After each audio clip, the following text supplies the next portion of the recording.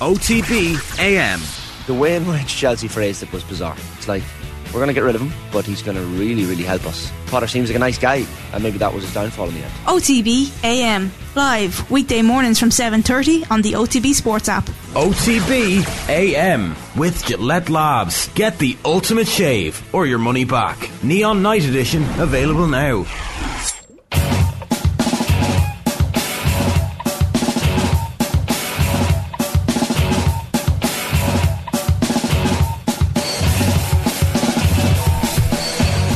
Alright, you're very welcome along. It is Thursday morning of Holy Week. We forgot yesterday was the day that Judas kissed Jesus and the betrayal happened. Oh, where are you going with this? I actually don't know. You can fill in the rest of that story yourselves out there if you want. Yeah. Nothing bad came of that anyway, did it? No, in the end, you know? No, not at all. 2,000 years of people killing each other in the name of righteousness. And that's why we have sport, folks. It's war without the bullets. I wonder, did George Orwell actually mean that, or was he actually taking the piss a little bit? Was there like a deep-seated sense of irony? He was like, here, I'm going to write this thing and everybody over here is going to lose their shit over it. Like, I think so. Or, you know.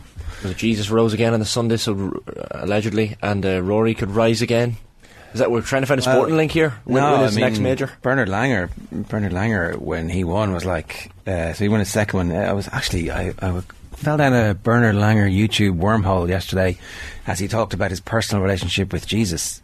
And basically, he won the Masters as a 27-year-old, and he was married to a beautiful woman, and the camera pans to his wife who's there beside him nodding. And I don't think she actually speaks in the 5 minutes that I watched, but it's like a piece of camera from 2001 where he's talking about how he met Jesus.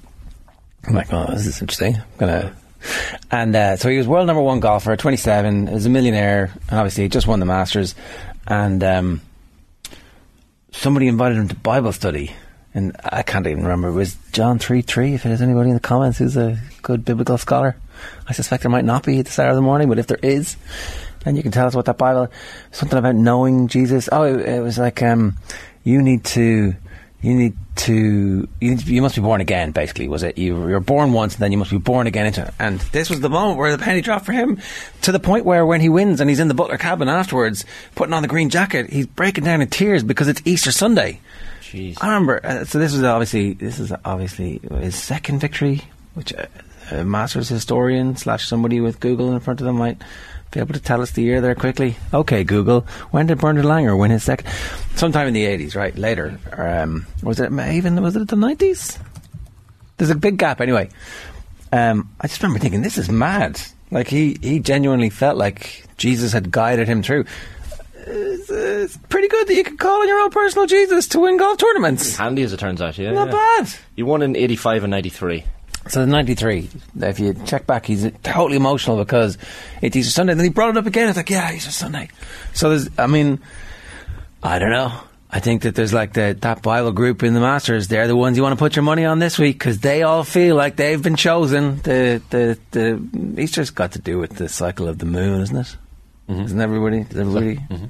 Is there always a full moon on Easter? Is that what it is? I don't know. No, I doubt it. I stopped paying attention to all the rationale behind all this stuff a long time ago. And so, you know, if you, again, the Bible students / lunar experts. They can't all be chosen, though, that's the thing. So there's they all think they are. Yeah, that's the bit. And if you're not, it's like, you know, one of my buddies was, so it was close. Yeah. The Passover thing just passed over me and landed on them. It's a lesson. It's a learning lesson if they don't win. Mixing a few stories here together, unfortunately. Yeah, Jesus. Morning. How are you, Colin? Colin's here. Shane is here.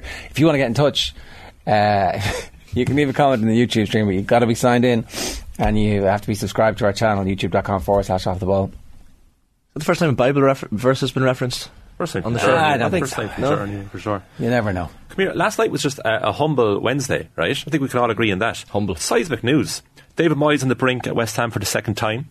Manchester United beat Brentford when Brentford showed far too much respect to United. Frank Lampard is going to come back for the second time as well.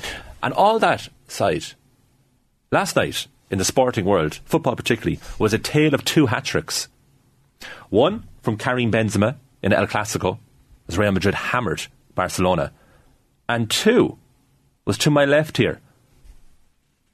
Shane Hannon, talk us through your hat-trick last night. And also, sorry, I need to put this in the headline because it will bury lead. Stripped of the captaincy, scored a hat-trick. Oh, punish Shane, please.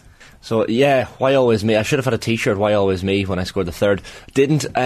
So the stripped of the captaincy thing was a misunderstanding. So I, as I usually do before the match, threw on the number 7 jersey, threw on the armband, got ready to lead the team out, and then I hear the manager Deezer called out, said, "Jimmy Traynor, you're the captain." So walking out, I'm pissed off. I'm like, "There you go. There's the armband." I said, "I'm not going to say anything until after the match. I'm going to be a leader and not bring this up, not make an issue until after the match." Turns out after the match, the manager had forgotten that I was there and had forgotten that I was there to take the armband as I usually do. But as Michael Jordan said, I took that personally. And it led to an onslaught of goals in a 5-2 win in the Cup quarter-final. Right, so he's going to do this again. If it worked once, Shane, it's going to work again. Yeah, well, I came home from Dublin yesterday and after work and visualised that I actually came in to the house to my brother and I said I was tired after a long day at work, driving up from Dublin, and I said, I'm either going to play crap, just before I went out to the match, I'm either going to play crap today or I'm going to score a hat-trick. The lack of thinking time available to you, did it actually benefit you ultimately? 100%. My last hat-trick I spent the night before in the nightclub. How many hat-tricks have you scored? I've scored a few. Yeah. I'm aware that there was actual sport last night that we'll get to, but I am interested. Your 3 goals. What kind of goals do you score there? Diagonal run off the last defender, ball in behind. The first 2 were quite similar. Nice little finishes past the goalkeeper. Third one was one of my striking teammates, Paul Smith, who used to play in the League of Ireland to a decent degree. Took a shot, back out to me, took a touch and rifled past the keeper. Look, it's a team sport, lads. But I mean, I visualised it. Like Rory McIlroy visualising getting the green jacket off Scotty Scheffler in the butler's cabin. I visualised the hat-trick last night. Very good. Made it happen, so. You're a big man, good touch, number 9? Yeah, number 9. Now, it was kind of playing on the wide off the front 3 last night. Right. Which kind of works for me. You can almost teleport those little runs in behind. Watch the offside trap as well. When I found out you played football to a good level, convinced you were a midfielder. Really? You've centre mid written all over you. I've played centre mid before. I have played centre mid before. The legs are going. Having completed one hat-trick and seen the other, who did it better? Shane Hannon or Karim Benzema? Benzema was playing Barcelona. I was playing... but the actual goals. But the actual goals, mine obviously. Modesty is striker. You're not a striker if you're too modest. If anyone out there has some sort of footage of any of these goals, I'd love to see it, because Shane has complete carte blanche to do what he wants here in the description of these goals. Yeah, he could be saying anything he wants. I would love to know which is better. Should have said halfway line. Who are we playing? Sorry, just to give them a shout out. Killylaw, a good team as well. It was 2-2 with 6 minutes to play. Oh, right. So I scored the first 2 goals, 2-0 up. Then they got back to 2-1 for half time. We conceded then with 6 minutes left, 2-2. You're thinking this is going extra time, but we managed to pull away. Sounds like a good episode of Dream Team. Good game. Not great that your manager didn't spot you in the changing room beforehand. Just didn't unless think about he it. It was like, I know what I'm going to do. He needs a bit of a boot up the hole. So well, it worked. Right, we do have a pair of tickets to give away to the Heineken Champions Cup quarter-final at the Aviva on Good Friday, which is obviously tomorrow. Leinster against Leicester. The best live comments will win 2 tickets. Now, you've got to be able to go to the game, and you have to be able to get in touch with us afterwards for us to be able to email you the tickets. So if you want to go to Leinster-Leicester tomorrow night in the Aviva, the best live comments as picked by Shane. Yes. You're going to have to be nice to me in the comments this morning, because I'm picking it. Something that basically makes Shane smile at least. Hopefully laugh. Yeah. Would be great. Laugh would be fantastic. And also make sure you're on Twitter and have your Twitter DMs open so that we can contact you. That's crucial. Mm-hmm. Right, so you mentioned, I'm going to just go run through some of these headlines and the back pages of the tabloids. It does look like, West Ham were 2-0 down inside 15 minutes last night and ended up losing 5-1. They had a lot of chances themselves, but Newcastle absolutely destroyed them. Newcastle looking pretty good for the top 4, and maybe even they're going to finish ahead of Man United, even though Man United went and spent $250 million last summer. Who could have predicted that, Colm? Who could have predicted that? Oh, sorry, I did. We were there about a month ago and it didn't look like it was happening, but please proceed with the headlines. I didn't think it would happen after they hasn't happened yet in Casemiro and Anthony and who else did they sign? Lisandro Martinez. Bluest the colour. Luis Enrique. Enrique wants the Chelsea job. I mean, you know, I wish we could quote Junior Soprano without having to beep it out. But anyway, bluest the colour. Enrique wants the Chelsea job, and it's a picture of Lamps. Lamps gets caretaker role. Tiny picture of Lamps. Bad for the ego. Big picture of Lamps on the back of the mirror. Frank Job. Sacked, but now he's back. Legend Lampard set for Blues hot seat at Easter. He is truly the Jesus Christ in this. He is risen from the dead. How many Jesuses can we find in sports today? Lampard is back at the Bridge, and then it's Rashford and Sancho. Sancho, not quite there. No, not last night. Sancho is more like one of the four.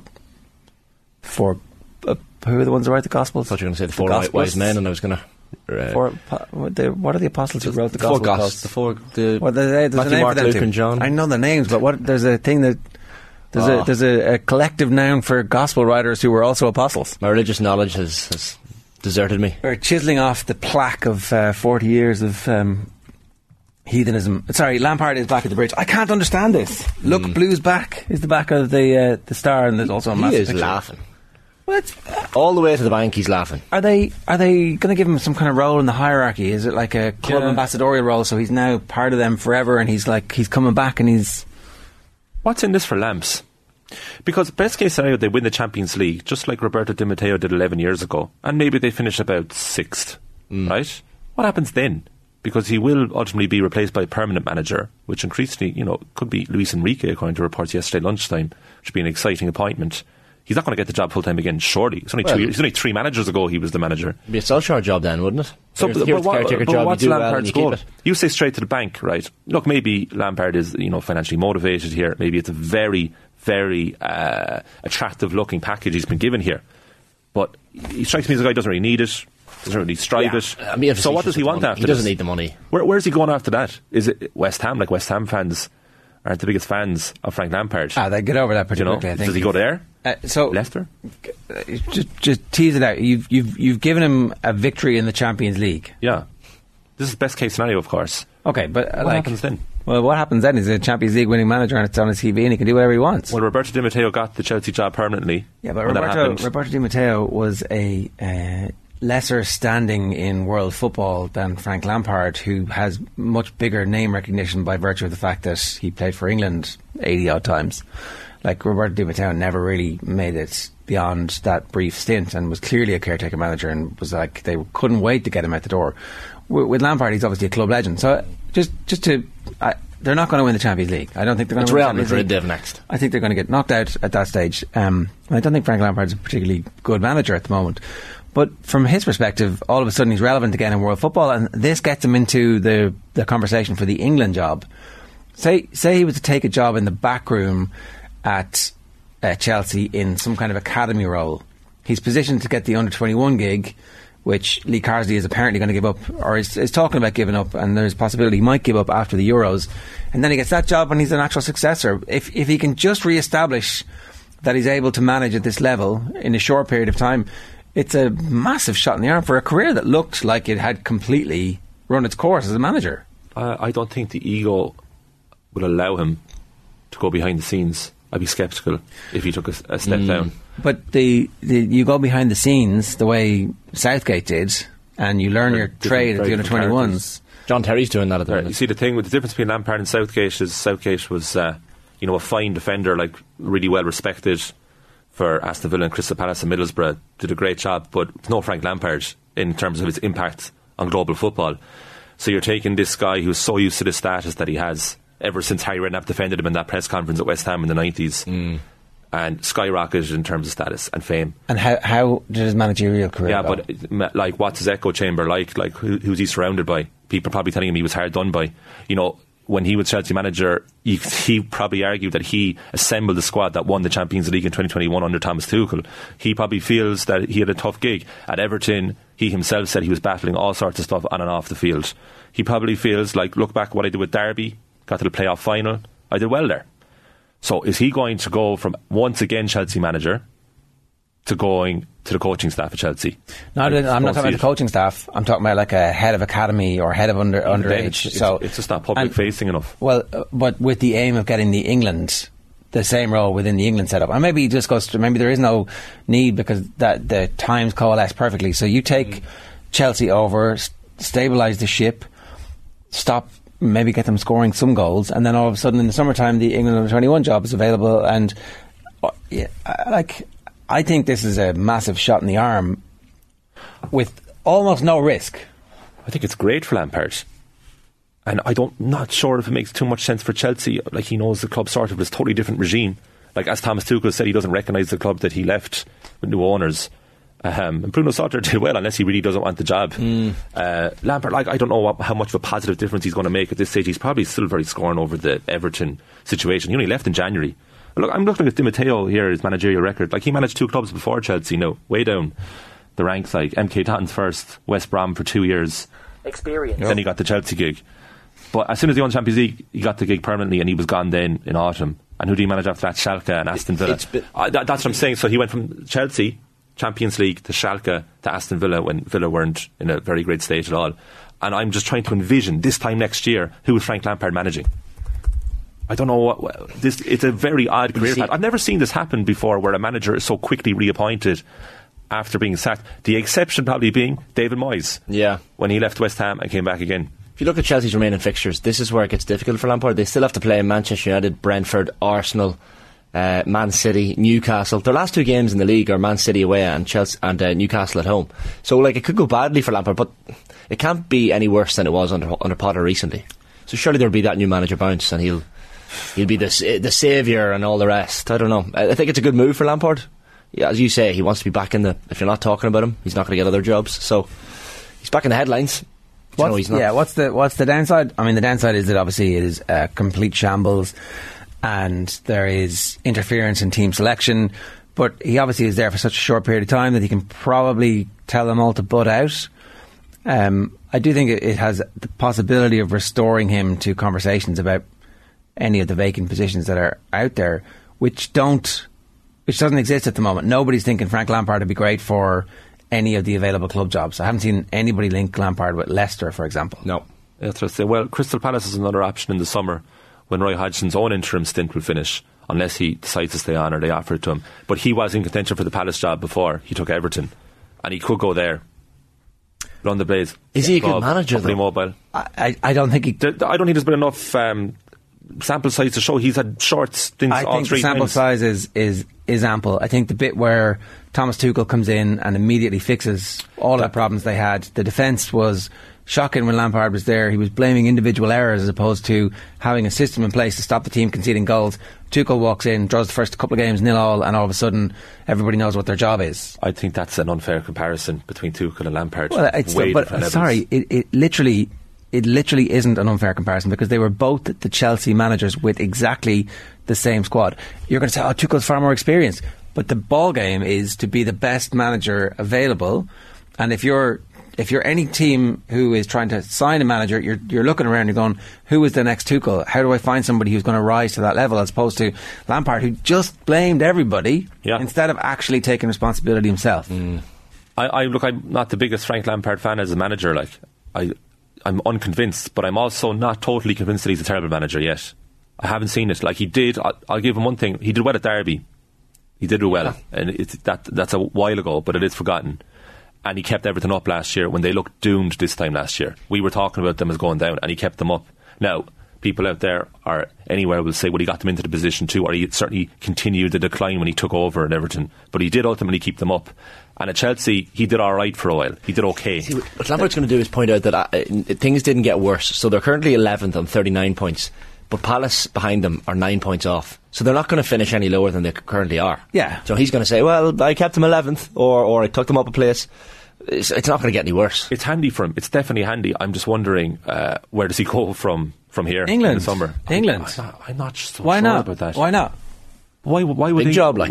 Are you saying? Are you saying 21s? Yeah. I don't think it's big enough for him. But it's the England job. You get the England job after doing that. You're the number one contender. You're anointed as the natural successor. You go to whatever the tournaments are. You hang around like a bad smell. You know, whatever. Like there's a the English FA have definitely looked to a point from within. They've realised the folly of their ways, appointing whatever the most famous celebrity / voguish choice was, and it looks like they're a relatively well-run organisation at the moment. Maybe that's just a complete facade because Southgate is such a good handler of all of those scenarios and those situations. Like, I don't know. What's wrong with that? Well, Southgate's going to go probably after next Euros. He's been there quite a while. So say if he does go, and he had the option of Frank Lampard after a year with the 21s, or an available Graham Potter, for example. Eddie Howe. or Eddie Howe, you're taking the ladder 2 there, aren't you? Like, what's Lampard going to do with 21s that's going to impress the hierarchy in England so much, other than availability at the right time? Well, that's first off, and secondly is that we've sent you on a lot of training courses, and we've analysed your preparation, and you've evolved as a manager, and you've got to understand the cut and thrust or the ebb and flow rather, as opposed to cut and thrust of only seeing the squad whenever you see them. And also you're one of our former legends. There's pictures of you all around this place. Yeah, that's the one. I think that's the one thing going for England, is that he'll be able to gather the players and say, look, I was great and I think you're great, and that might help the part-time-ish nature of international football versus club football. I don't think there's any whatever about the small sample size, there's no body of evidence that Graham Potter is the right man for that job at all. No. This thing about the club legends sneaking into jobs without that much experience, like I was watching John Terry on with Stephen Hendry on his YouTube channel there recently, and Terry was saying, like, even at Villa, and Craig Shakespeare is such a better coach. He was like, Craig Shakespeare was such a better coach than me, that he was like, I just want to be a manager now, I don't want to be a coach. These lads just skip into jobs. Like, Lampard shouldn't have been at Chelsea when he was the first stint. They seem to skip the pecking order, which is fair enough because of their stature, but it's a bit unfair. It is unfair, but I wouldn't blame Lampard for that. It's not his fault. No, he was a brilliant player and he did extraordinary things in his career, and it's not his fault that club owners make strange decisions. So I think fair play to him for taking the opportunity. And I'd say the temptation to turn down the Chelsea job was probably in his mind, because he probably did feel it's too early for me. He still took it. Like, it's still a brave decision to make. Like, I understand. Like, I understand why Lampard is not rated as a manager. I get it. Like, you look at the 3 clubs straight away, and you say, look, he could have done more at each of them. I think I'm looking at the positive side. I think he did okay, at least at all 3 at some point. So I don't think he's a complete disaster or write-off. Okay, well then in which case he's absolutely the right candidate for the England job, and it'll be a good spectacle. I think we could all get behind Frank Lampard. I could certainly get behind that as a... I would absolutely enjoy. Also, David Moyes keeps on referring to last season and how well they did. They did extraordinarily well last season. He gets criticised for this, but West Ham finished 7th in the Premier League, and I completely forgot about this. They got to the semi-final of the Europa League. Yeah. He keeps on referencing last year, and people aren't happy with it. He's set to be the next to go. He could be the 14th Premier League manager. Should he be sacked? I don't know. It tends to be 10 or 11 o'clock in the morning, just after we've come off air. So we're waiting with bated breath to find out the exact news. And sorry, JP Wright, voice actor, says, can we get some appreciation for Newcastle instead of constantly hearing about Monaghan? Best defence in the league, and the whole back 5 cost less than Van Dijk. Eddie Howe has worked wonders. Eddie Howe, excellent manager. We do tend to focus on the negative. So, like, West Ham last night obviously being the story, but then you forget the Newcastle 5-1 win away from home, which is fair enough. A routine, taking care of business. You know, it's a pressure game. All that travel, obviously. See Callum Wilson's Macarena? So difficult for them. He did it twice. Oh, it was fantastic. He does the podcast with Mikel Antonio, the footballers podcast. Oh, yeah. And he told him on the podcast that he was going to do that if he scored. And he followed through in his word. And my word, did he piss off the West Ham fans behind the goal. Tribute to Lee Sharp. Great to see. Class. Newcastle. This is the first time Newcastle have won 4 in a row for 11 years. They're flying it. Also, we have to mention Denise O'Sullivan's going to win her 100th cap this Saturday against the USA. What a player. One of Cork's finest. Much more contender. Talked about it on yesterday's show. She's got there faster than Robbie Keane did, and obviously, as we said, Robbie was a teenage prodigy. It's a sensational performance, and Kathleen was pointing out that when she talks to people in America, they're like, this is a superstar. She's like absolutely world class, and probably because she plays in America instead of England, doesn't quite get the same level of kudos from the Ireland fans as Katie McCabe does. But if we're going to do anything in the World Cup, it'll be on the back of brilliant performances from Denise O'Sullivan and Katie McCabe. So, yeah. But that's definitely something, the Aviva, that I've noticed. You see the Centurions kind of going around on the screen around the stadium, which is a really good idea by the FAI or Ireland Football or whatever they're called now. But yeah, certainly Denise O'Sullivan being added to that list, well deserved. OTB AM with Gillette Labs. Get the ultimate shave or your money back. Neon Night Edition available now.